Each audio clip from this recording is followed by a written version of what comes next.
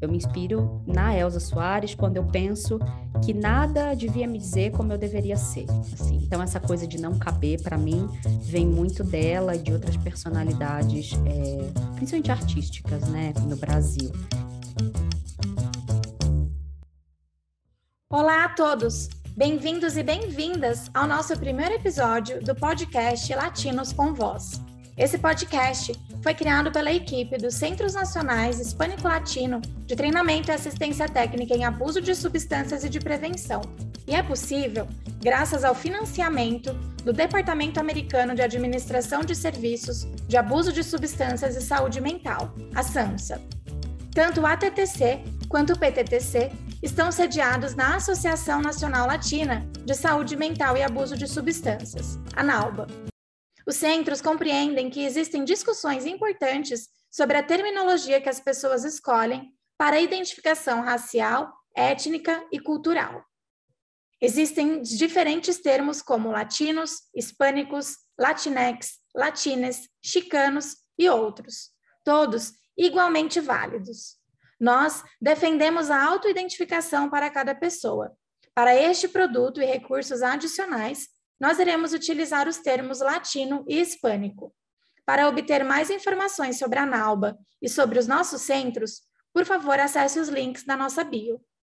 Meu nome é Priscila Giamassi e eu sou a coordenadora do Centro Nacional Hispânico-Latino de Treinamento e Assistência Técnica em Prevenção, o PTTC. Eu estou super feliz por estar com você hoje no nosso podcast, que destacará questões importantes para a nossa comunidade latina. Eu, juntamente com outros membros da ANALBA, falarei com pessoas que fazem a diferença na jornada da comunidade latina. Cada série terá de 3 a 5 episódios que irão agregar em diferentes temas dentro das áreas de saúde mental e abuso de substâncias ao longo do ano. Esta série é intitulada Líderes Latinas. No episódio de hoje, nós falaremos com líderes latinas, cujo gênero tem sido um desafio e também uma fonte de força à medida que navegam em mundos diferentes, como negócios, mundo acadêmico e agências. As latinas enfrentam obstáculos para alcançar uma representação proporcional em todas as funções de liderança significativas. O podcast de hoje está focado em identificar características compartilhadas e únicas de líderes latinas que tiveram sucesso ao navegar por esses desafios e alcançar seus sucessos. Pesquisas sugerem que existem 4 características essenciais que as mulheres latinas, líderes de sucesso, possuem. Elas são criativas, são boas ouvintes, são otimistas e positivas e também são apaixonadas. Outros estudos também sugerem que essas mulheres são líderes de alta integridade, transformacionais e visionárias. Pesquisas afirmam que fatores como nível educacional, participação em treinamentos de liderança, autoconfiança e ter outras pessoas como referência podem exercer uma influência positiva na jornada de líderes latinas. Alguns dos desafios observados nesses estudos também encontraram obstáculos críticos como falta de mentores, falta de oportunidades, obrigações culturais e obrigações familiares. A literatura sobre latinas e liderança latina é limitada, então há uma necessidade urgente de descobrir o que as torna tão bem-sucedidas. Para isso, eu estou honrada em apresentar a minha primeira convidada, que nos ajudará a aprofundar mais sobre esse tópico. A Ana Tomazelli é executiva em recursos humanos e tem mais de 20 anos de experiência liderando reestruturações de RH dentro e fora do país, com passagens pela startup B2Mami e empresas tradicionais e consolidadas como United Health Group, Solera Holdings, KPMG Auditores e Diagnósticos da América S.A., Delboni e Lavoisier.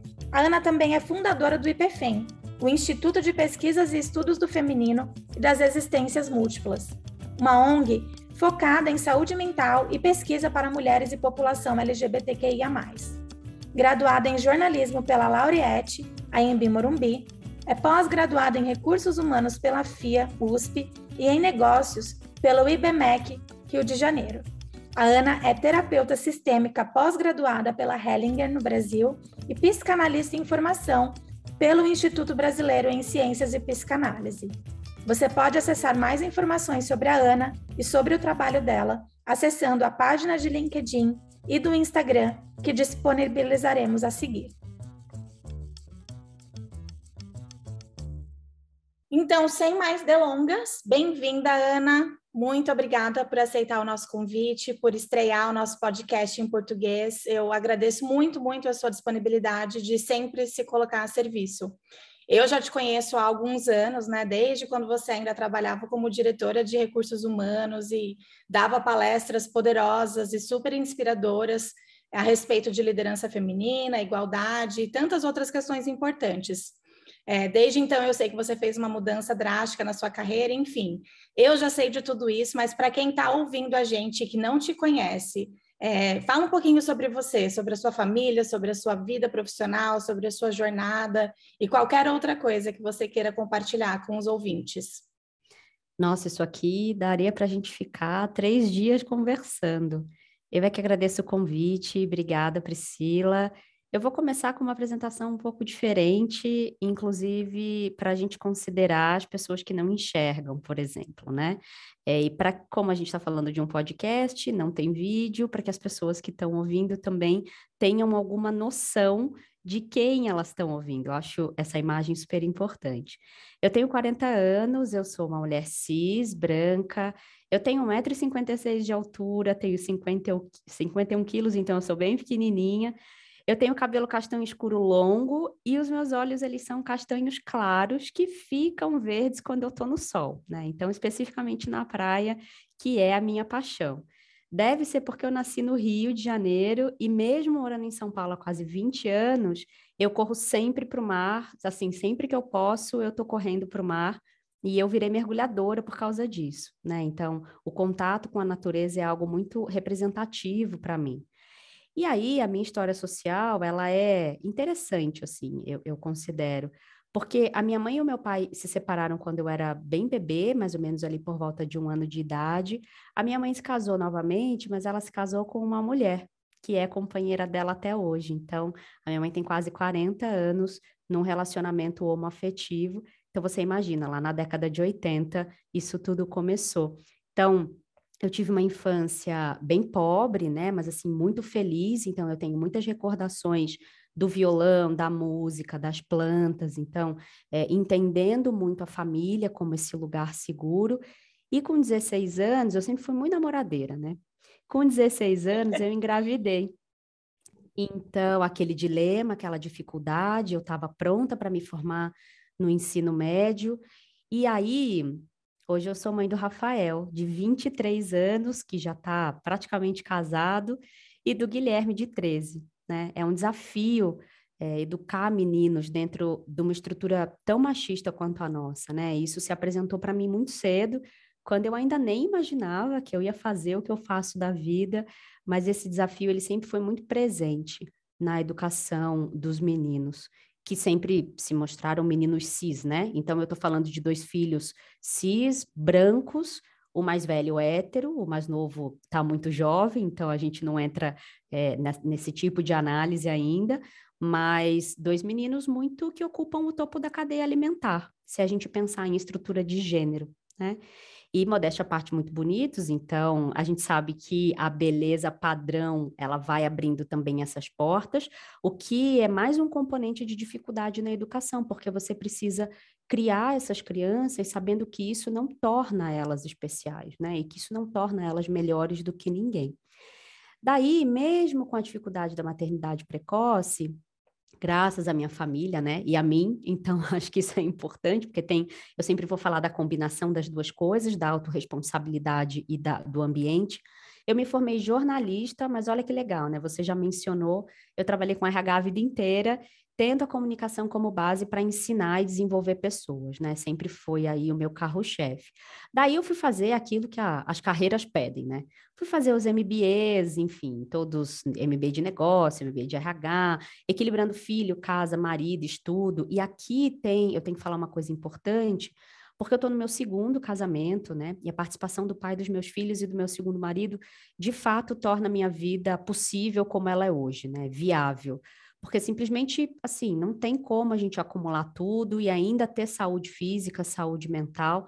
A gente nem deveria achar que isso é normal, né? Que esse acúmulo todo, que esse sofrimento todo é normal. Porque eu acredito de verdade que rede de apoio é um dos pilares da boa saúde mental que vem sendo construída aí ao longo dos muitos anos de estudo e de experiência prática.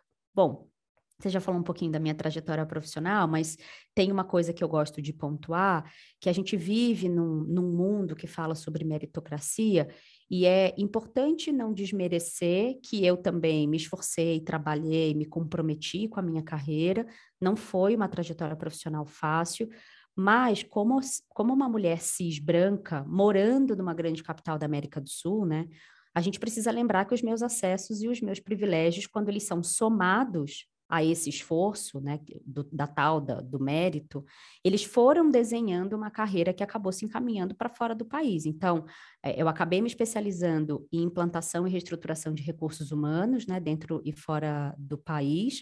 E aí é importante lembrar que a cor da minha pele nunca foi um problema. O meu gênero é, mas a cor da minha pele não é. Então, é como se tivesse uma fila do cansaço, né? E aí, nessa fila, eu não estou nem tão na frente, nem tão atrás, né? Só que eu não queria viver essa vida no automático, essa vida executiva que fica sempre nessa lógica capitalista de acumular mais dinheiro, acumular mais cargo, acumular mais sucesso, vou botar bem entre aspas, né? E aí, 10 anos atrás, eu acabei me especializando em algumas ferramentas terapêuticas para cuidar de mulheres, né? Entre elas a psicanálise, que é a minha grande paixão. E depois de tudo isso, quando eu já estava dando aula em universidade, eu fundei uma ONG em 2019, que é uma ONG de saúde mental para cuidar de mulheres e população LGBTQIA+. E a gente já atendeu quase 4.000 pessoas, né? 90% disso, principalmente na pandemia, sem financiamento. Então, é a gente que financia, nós somos um grupo de 7 pessoas na fundação, é a gente que financia, é a gente que doa o nosso tempo. E eu acho que para fechar a minha apresentação, né, para quem está ouvindo ter mais uma noção de quem é que está aqui, eu gosto de dizer que eu sou uma religiosa pragmática, eu procuro ser bem-humorada e muito realista. Assim, é uma combinação diferente, acho que um pouco original, mas essa sou eu. Incrível, incrível. Obrigada, Ana. Obrigada, até assim, eu aprendo muito com você, né? Então, até o jeito com que você começou a se descrever com as suas características físicas, pensando em pessoas que estão ouvindo, e, enfim, é muito incrível o tanto que você coloca inclusividade e respeito no trabalho que você se propõe a fazer. E por tudo que você comentou sobre a sua história, parece, né, e eu sei disso, mas que o feminismo como um todo, trabalhar com mulheres no geral, assim, te energiza, te alimenta, te impulsiona. O que significa ser mulher para você? Uau! Acho que antes de responder essa pergunta, eu queria falar uma coisa, né? Muito embora eu esteja muito imersa nesse feminino e no que eu chamo de identidades não masculinas, eu gosto sempre de dizer que o homem, ele é bem-vindo, né? E que é com ele que a gente... Bom, eu sou casada pela segunda vez com um homem cis hétero, né? Então, quando a gente fala sobre estruturas, é muito importante que a gente entenda que essas estruturas, elas não são de exclusão, elas são de inclusão, inclusive para quem a gente nomeia que senta na cadeira do opressor. Eu sempre falo isso, né? Quando eu vou, enfim, dar palestra, dar aula, conversar. Mas para responder a sua pergunta do que significa ser mulher para mim, eu gosto de um resumo que é: ser mulher significa desempenhar um papel atravessado por muitas, muitas, muitas, muitas coisas, assim, com bastante ênfase, né? Uma parte desse atravessamento é físico, porque tem algumas correntes no feminismo que vão vincular exclusivamente o ser mulher ao ter um útero com vagina, porque na visão dessas vertentes é isso que implicaria todo o peso social da maternidade, né? Do cuidado, da obediência, um monte de outras coisas que a gente poderia colocar nessa lista. Eu tenho a tendência de ver essa posição com um pouco de parcimônia, porque, para mim, ser mulher nos dias de hoje tem muito mais a ver, claro, isso nasce de toda essa construção histórica, mas hoje tem muito mais a ver com a maneira como a gente se apresenta. E isso inclui o pacote, que eu chamo de o pacote combo, né, de identidade de gênero com orientação sexual, que são coisas bem diferentes. Em algum outro momento a gente pode falar sobre isso. E aí, a maneira como você se apresenta te devolve as exigências sobre o que é que você pode ou não pode fazer. Tipo, se você pode ou não pode casar, se eu pensar em mulheres trans, então se eu sou uma mulher cis, eu deveria casar. Mas se eu sou uma mulher trans, eu não posso casar. Se eu posso ou se eu não posso ser amada, se eu pensar em mulheres pretas. Então, quando a gente estuda a ordenação dos afetos, a gente entende que mulheres pretas estão no fim da fila pelo alto grau de sexualização dos corpos, né? Então, a gente não está falando de afeto, a gente está falando de sexualidade, que, infelizmente, na lógica ocidental, são coisas separadas, né? Então, eu chego num ponto que é muito crucial para mim, assim, de que mulher a gente está falando. Porque, para mim, não existe um jeito universal de ser mulher, porque eu sou mulher com liberdade de voto no Brasil, mas eu não sou em algumas partes do Oriente Médio, por exemplo, né? Porque não tem voto e porque a mulher não tem liberdade. Então, a gente tem um duplo problema. E, além disso, a gente não pode esquecer que tudo que se aproxima do feminino é considerado inferior, com muitas aspas, assim. É só ver como é que os homens homossexuais, com trejeitos um pouco mais femininos, e eu vou colocar aqui esse feminino também, entre muitas aspas, né? Como esse homem também é discriminado e morto.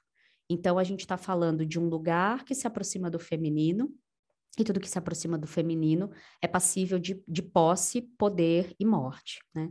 Se eu for um pouquinho mais além na psicanálise, o Lacan vai dizer que a mulher é esse todo indefinido, uma imagem que me agrada muito mais do que a imagem do segundo sexo, né, do famoso livro da Simone de Beauvoir, que é considerado o livro que funda o feminismo no Ocidente no século XIX, e eu, particularmente, prefiro ser um todo indefinido, como diz uma das minhas tatuagens, né? I wasn't born to fit in. Eu não nasci para caber.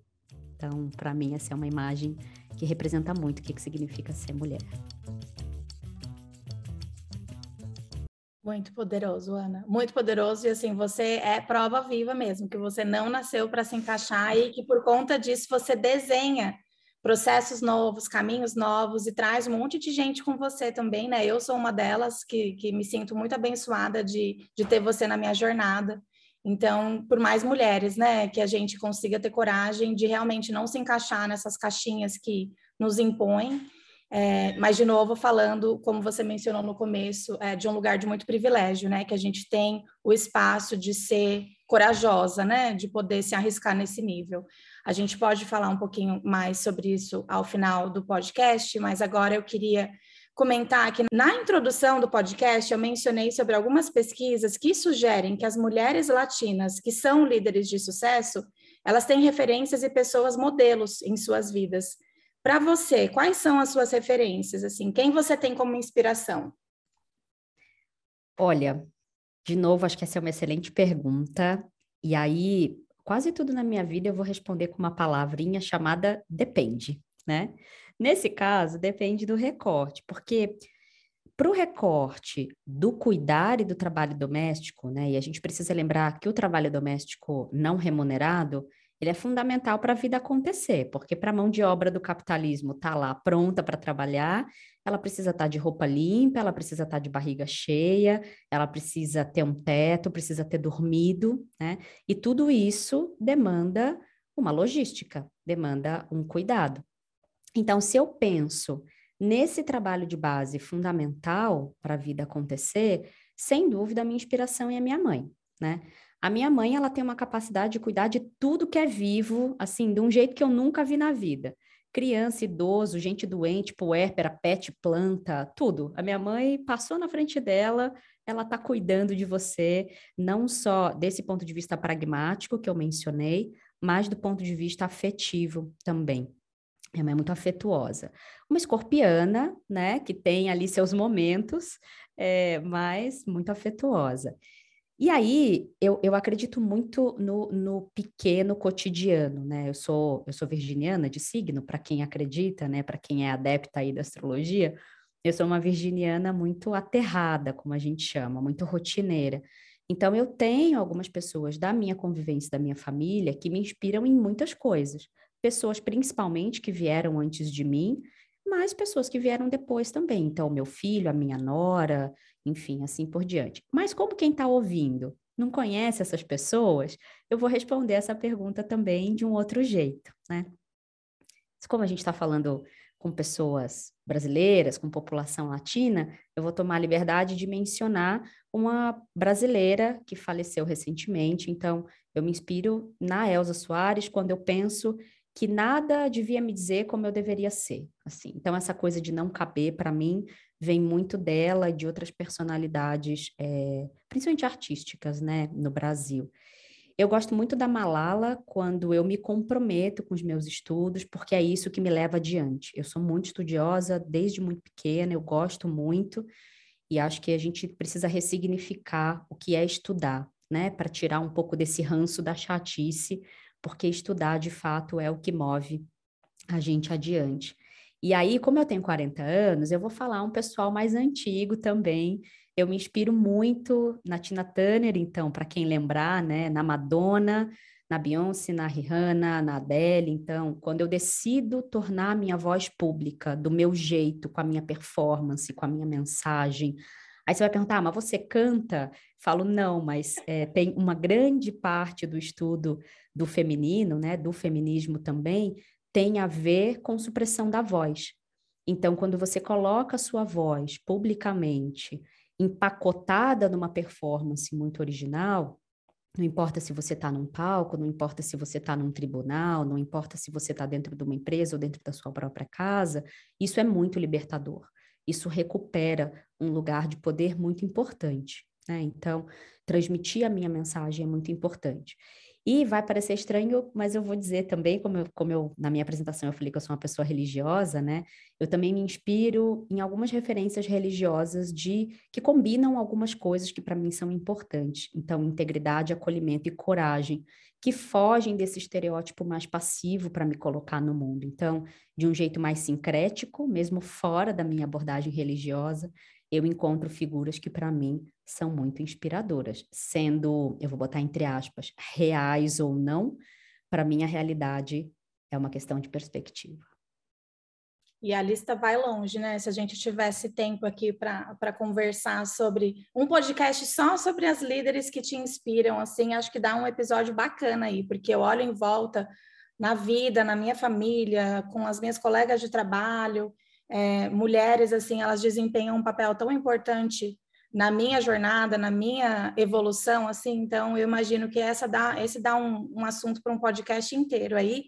Como a gente não tem tempo, eu vou passar para a próxima pergunta, que em momentos de dificuldades ou até quando você está super feliz, assim, tem algum lema, algum mantra, alguma frase, algum ditado que você repete para si mesmo, assim, para te ajudar a passar pelos momentos difíceis ou para te ajudar a celebrar, se sentir abraçada nos momentos de alegria? Eu vou ficar respondendo essas coisas com tatuagens, né? Porque eu tenho um monte de tatuagem. Como eu gosto muito da palavra, eu escrevo também desde muito cedo. Eu me coloco muito no mundo pela palavra, né? A palavra me organiza muito, me ajuda muito a me organizar. Então, eu tenho algumas tatuagens que têm a palavra como fundamento. Então, o meu mantra, né, para as duas coisas, assim, tanto para alegria quanto para dificuldade, é o mesmo, que é o isso também passará. Então, em momentos de dificuldade, essa frase, né, essa imagem me ajuda a seguir em frente, e em momentos de alegria me ajuda a não me deslumbrar e não me apegar, porque também vai passar, né? Então, meu lema é isso também passará. Maravilhoso, maravilhoso.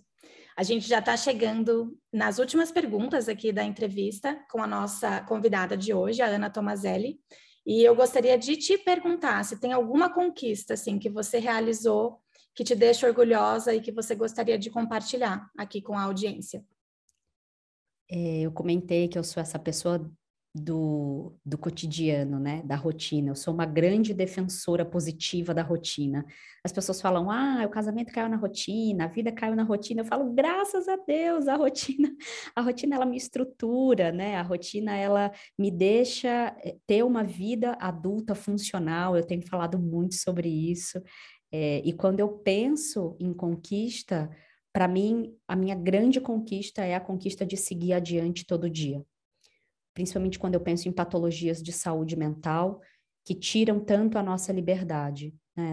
Essa dificuldade, às vezes, de levantar da cama, de arrumar o quarto, de tomar um banho, de se organizar para trabalhar, de resolver alguma coisa. Então, essas pequenas perdas, quando a gente tem uma patologia de saúde mental, são perdas muito significativas, né? E quando elas estão funcionando, a gente não dá a devida importância.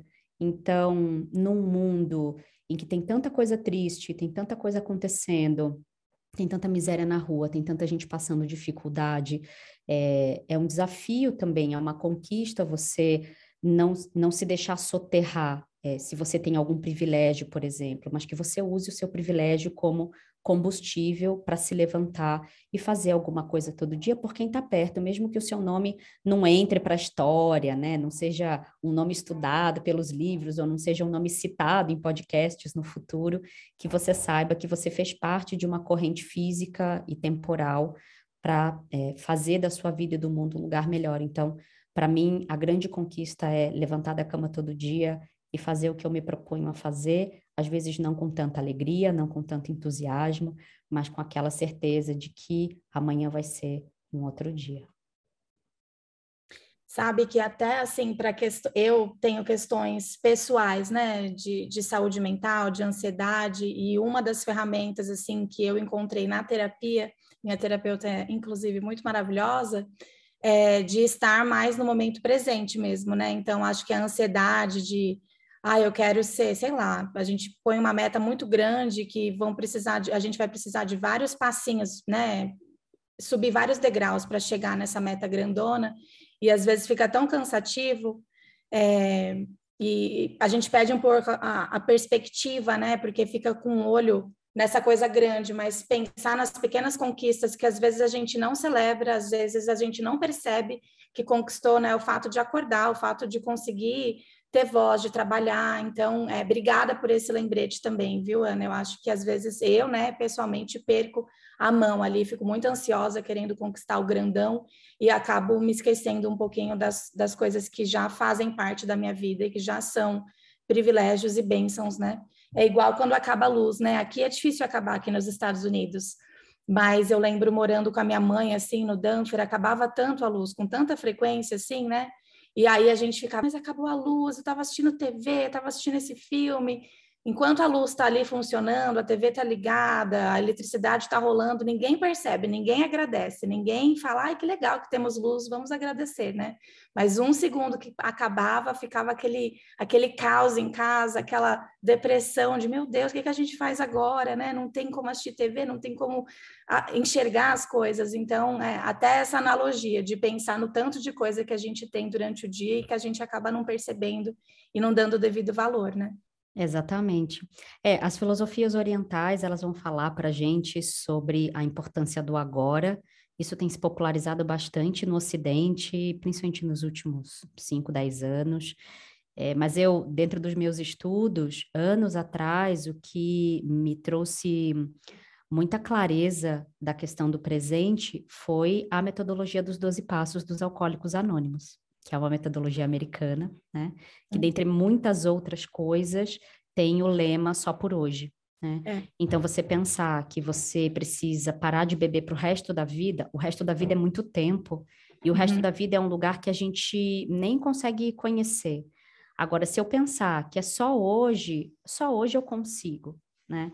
Então, eu vou me concentrar no só por hoje, nesse intervalo que é, de fato, a vida, entre o tempo em que eu acordo e que eu vou dormir. Então, as coisas que eu faço e que os grandes feitos, eles vêm dessas pequenas coisas enfileiradas, como eu chamo, né? Então, se a gente pensar nas pequenas coisas todo dia, no final do ano, provavelmente você vai se dar conta de que você cumpriu uma promessa de fim de ano. Olha aí que beleza. né? Então, muito, é muito por aí. interessante. Obrigada. Eu pensando, né, acho que pegando um gancho dessas perguntas assim um pouco mais pessoais, essas suas respostas mais reflexivas, eu queria te perguntar assim, eu faço esse exercício e eu tenho feito menos hoje em dia, porque também, né, não dá para ficar chorando pelo leite derramado. Mas eu penso muito às vezes, nossa, queria ter a cabeça que eu tenho hoje, né, as experiências, as vivências que eu acumulei ao longo desses anos, só que com 18 anos, sabe? Ao invés de estar com 32, nossa, eu seria tão, assim, invencível. Mas, assim, não adianta, né? A gente ficar olhando a vida pelo retrovisor. Se você pudesse dar um conselho para a Ana, de anos atrás, assim, qual conselho que você daria para ela? Na clínica, né, no consultório, esse é um ponto muito central. E a gente sempre diz que a Priscila, de 32 anos, não teria sido possível sem a Priscila fazendo tudo que ela fez aos 18. Então, quando a gente de fato consolida essa relação de causa e consequência dentro da gente, esse apaziguamento, ele chega. Porque quando eu engravidei aos 16 anos, eu jamais poderia imaginar que com 40 seria tão maravilhoso ter um filho de 23, né? Principalmente agora, que ele dirige, ele é super útil, né? Eu brinco com ele, eu falo, nossa, olha aí que beleza, né? O filho começando a dar retorno, que obviamente é uma brincadeira, porque filhos não existem para dar retorno nenhum, mas é muito interessante lembrar de como foi um período muito difícil de aceitação mesmo, de entender que a minha vida talvez ela estivesse condenada, entre aspas, né, a não ser uma vida, entre aspas, de sucesso, porque o sucesso também é relativo. Mas esse é um ponto muito central, eu achei muito bom que você trouxe. Essa pergunta, eu achei ela muito ótima, porque eu falo com a Ana do passado todo dia, né? Juro, assim, eu faço um exercício de pensar, a Ana de 2 anos atrás, eu vou mandar um recado para ela, um abraço, qualquer coisa, né? Porque eu vou me conectando, principalmente nesse contexto pandêmico, pós-pandêmico, eu vou me conectando com esses pontos no tempo e vou conversando comigo também, porque eu acredito que tem uma coisa da temporalidade que não é tão linear assim, né? Mas, dentre essas conversas, tem uma coisa que invariavelmente eu acabo sempre repetindo, ou às vezes eu só falo isso, né? Então, para a Ana de qualquer tempo atrás, para a Ana de ontem, só o que eu tenho a dizer é: continua, confia e vem. E fim.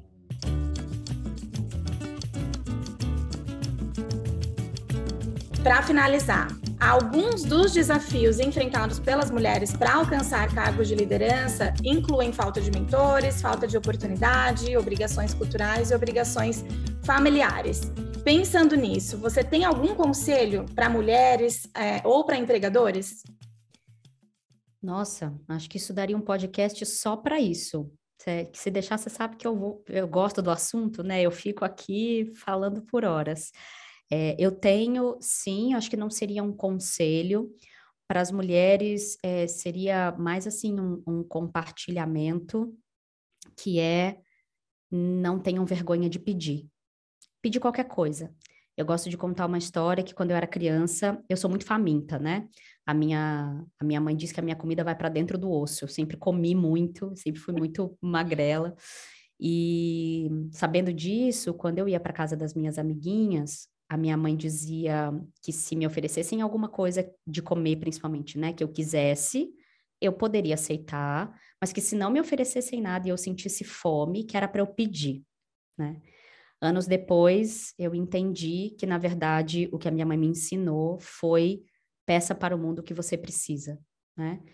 Não é só pedir nesse sentido de me dar, você tem que me dar e eu fico aqui só passivamente recebendo, mas é no sentido de ir lá e reivindicar, né? E solicitar aquilo que é a sua necessidade. Isso só é possível se você nomeia a sua necessidade. Então, para as mulheres, eu diria: peçam. Peçam. O máximo que vai acontecer é você não receber, né? Levanta e vai lá.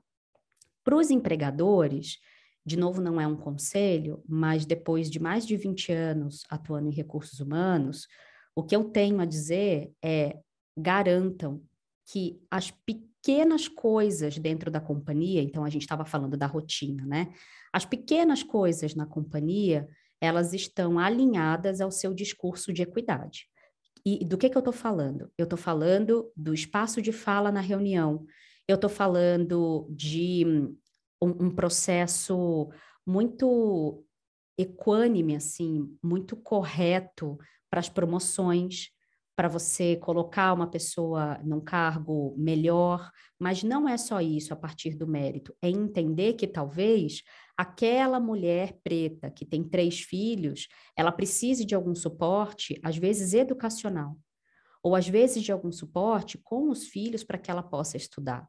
Então, é entender que tem algumas ações que tornam o ponto de partida mais, eu vou usar a palavra igualitário, né? Que coloca a gente no mesmo ponto de partida. Então, não adianta as empresas ficarem fazendo ações e dando presentes e falando que aqui todo mundo ganha igual, né? Para pegar aí uma bandeira mais da moda, se as microagressões continuam acontecendo. Então, é dar valor para esse dia a dia, porque é esse dia a dia que constrói a cultura. E a cultura sempre fala mais alto. Obrigada. Eu penso que eu cresci com vergonha mesmo, e com a boba ideia de que as pessoas precisam adivinhar o que eu quero, né? Ou o que eu preciso mesmo que eu não fale. Então, também tenho trabalhado muito isso nos últimos anos, mas parece que às vezes a gente precisa que alguém nos dê permissão, né? Para pedir, para falar, para reivindicar. Então, obrigada pelo lembrete, Ana. Aprendi muito com você, aprendo sempre com você. Hoje, esse episódio, para mim, foi uma aula. Eu espero que as pessoas também que estão nos escutando aí também tenham se sentindo privilegiadas com essa aula. Eu tenho certeza que você volta em outros episódios aqui, porque tem vários temas aqui que eu acho que a gente consegue explorar ainda mais, né? Mas por hora eu vou te dar essa oportunidade para você compartilhar algo, né, que eu não tenha perguntado e que você queira dividir com as pessoas, ou mesmo para fazer uma conclusão antes de eu fazer o meu agradecimento final. Eu gosto muito da troca, né? Eu acho que a gente só está trocando lugares de conhecimento profundo que são próprios, que são particulares. Então, esses assuntos são assuntos pelos quais eu me interesso, estudo, leio, gosto muito de dividir, de falar sobre isso. Não à toa, a minha formação original é jornalismo, né? Então, a comunicação está aí já como se fosse uma missão, um caminho. Especialmente a população imigrante.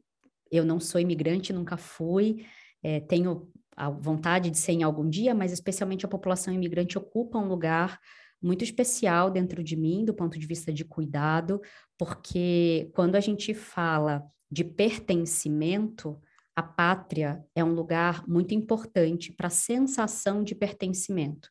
Então, esse lugar da segurança, ele é um lugar que, em teoria, ajuda na hora da gente realizar outras coisas, né? Ter autoconfiança para seguir na vida, ter autoestima. E quando você está fora do seu ambiente original, é muito comum que isso seja mais um desafio, porque você não sente acolhimento muitas vezes no sistema de saúde, nos sistemas burocráticos. Se acontece alguma coisa, você precisa procurar uma força policial.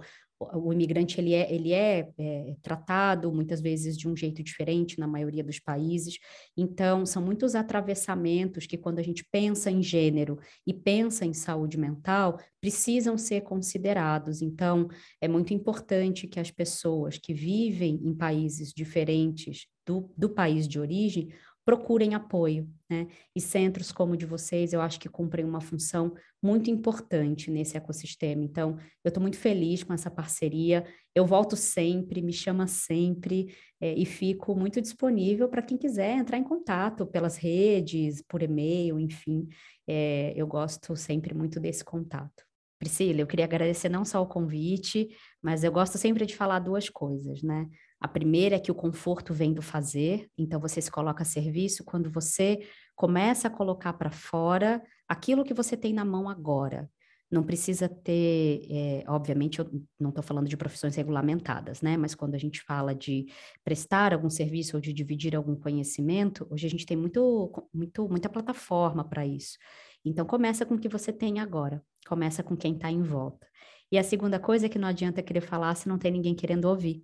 Então, eu quero agradecer o fato de vocês quererem ouvir, porque senão não adianta eu estar aqui. Muito obrigada. Obrigada, Ana. A gente vai deixar aqui o link da rede social da Ana, da página dela do LinkedIn, também da ONG que ela mencionou, caso vocês queiram entrar em contato também, fiquem à vontade. Ela tem uma plataforma com vários cursos da feminologia, cursos incríveis, conteúdos gratuitos que você pode acessar e ganhar certificado dessas aulas que são bem, bem incríveis. Então, a gente vai compartilhar com vocês todos. Por hora, Ana, eu te agradeço muito por participar do nosso primeiro episódio, né, do nosso podcast em português. Te agradeço muito mesmo por se colocar a serviço. Eu acho que às vezes a gente tem talentos, a gente tem dons e por algum motivo ou por vários motivos a gente acaba não conseguindo colocar eles em prática e você coloca os seus talentos a serviço das pessoas, à disposição da gente, né? Então, obrigada mesmo. Você é muito necessária. Parabéns pelo seu trabalho, pelo seu comprometimento, pela sua jornada que é incrível e sigamos juntas. Vocês que estão nos ouvindo, muito obrigada por participar conosco. Por favor, compartilhe esse episódio com seus colegas, seus amigos, seus familiares. Nós também temos conteúdos de podcast em inglês e espanhol, caso você prefira acessar em outro idioma. E até a próxima. Muito obrigada. As opiniões aqui expressas são a visão dos autores. Portanto, não refletem as visões ou opiniões ou a posição oficial da Associação Nacional Latina de Saúde Mental e Abuso de Substâncias, ANALBA, dos Centros Nacionais Hispânico-Latino de Treinamento e Assistência Técnica em Abuso de Substâncias e de Prevenção, do Departamento de Saúde e Serviços Humanos e do Departamento Americano de Administração de Serviços de Abuso de Substâncias e de Saúde Mental. Nenhum apoio oficial ou endosso para as opiniões descritas nesse documento é pretendido ou deve ser inferido por nenhum dos órgãos e agências mencionados acima.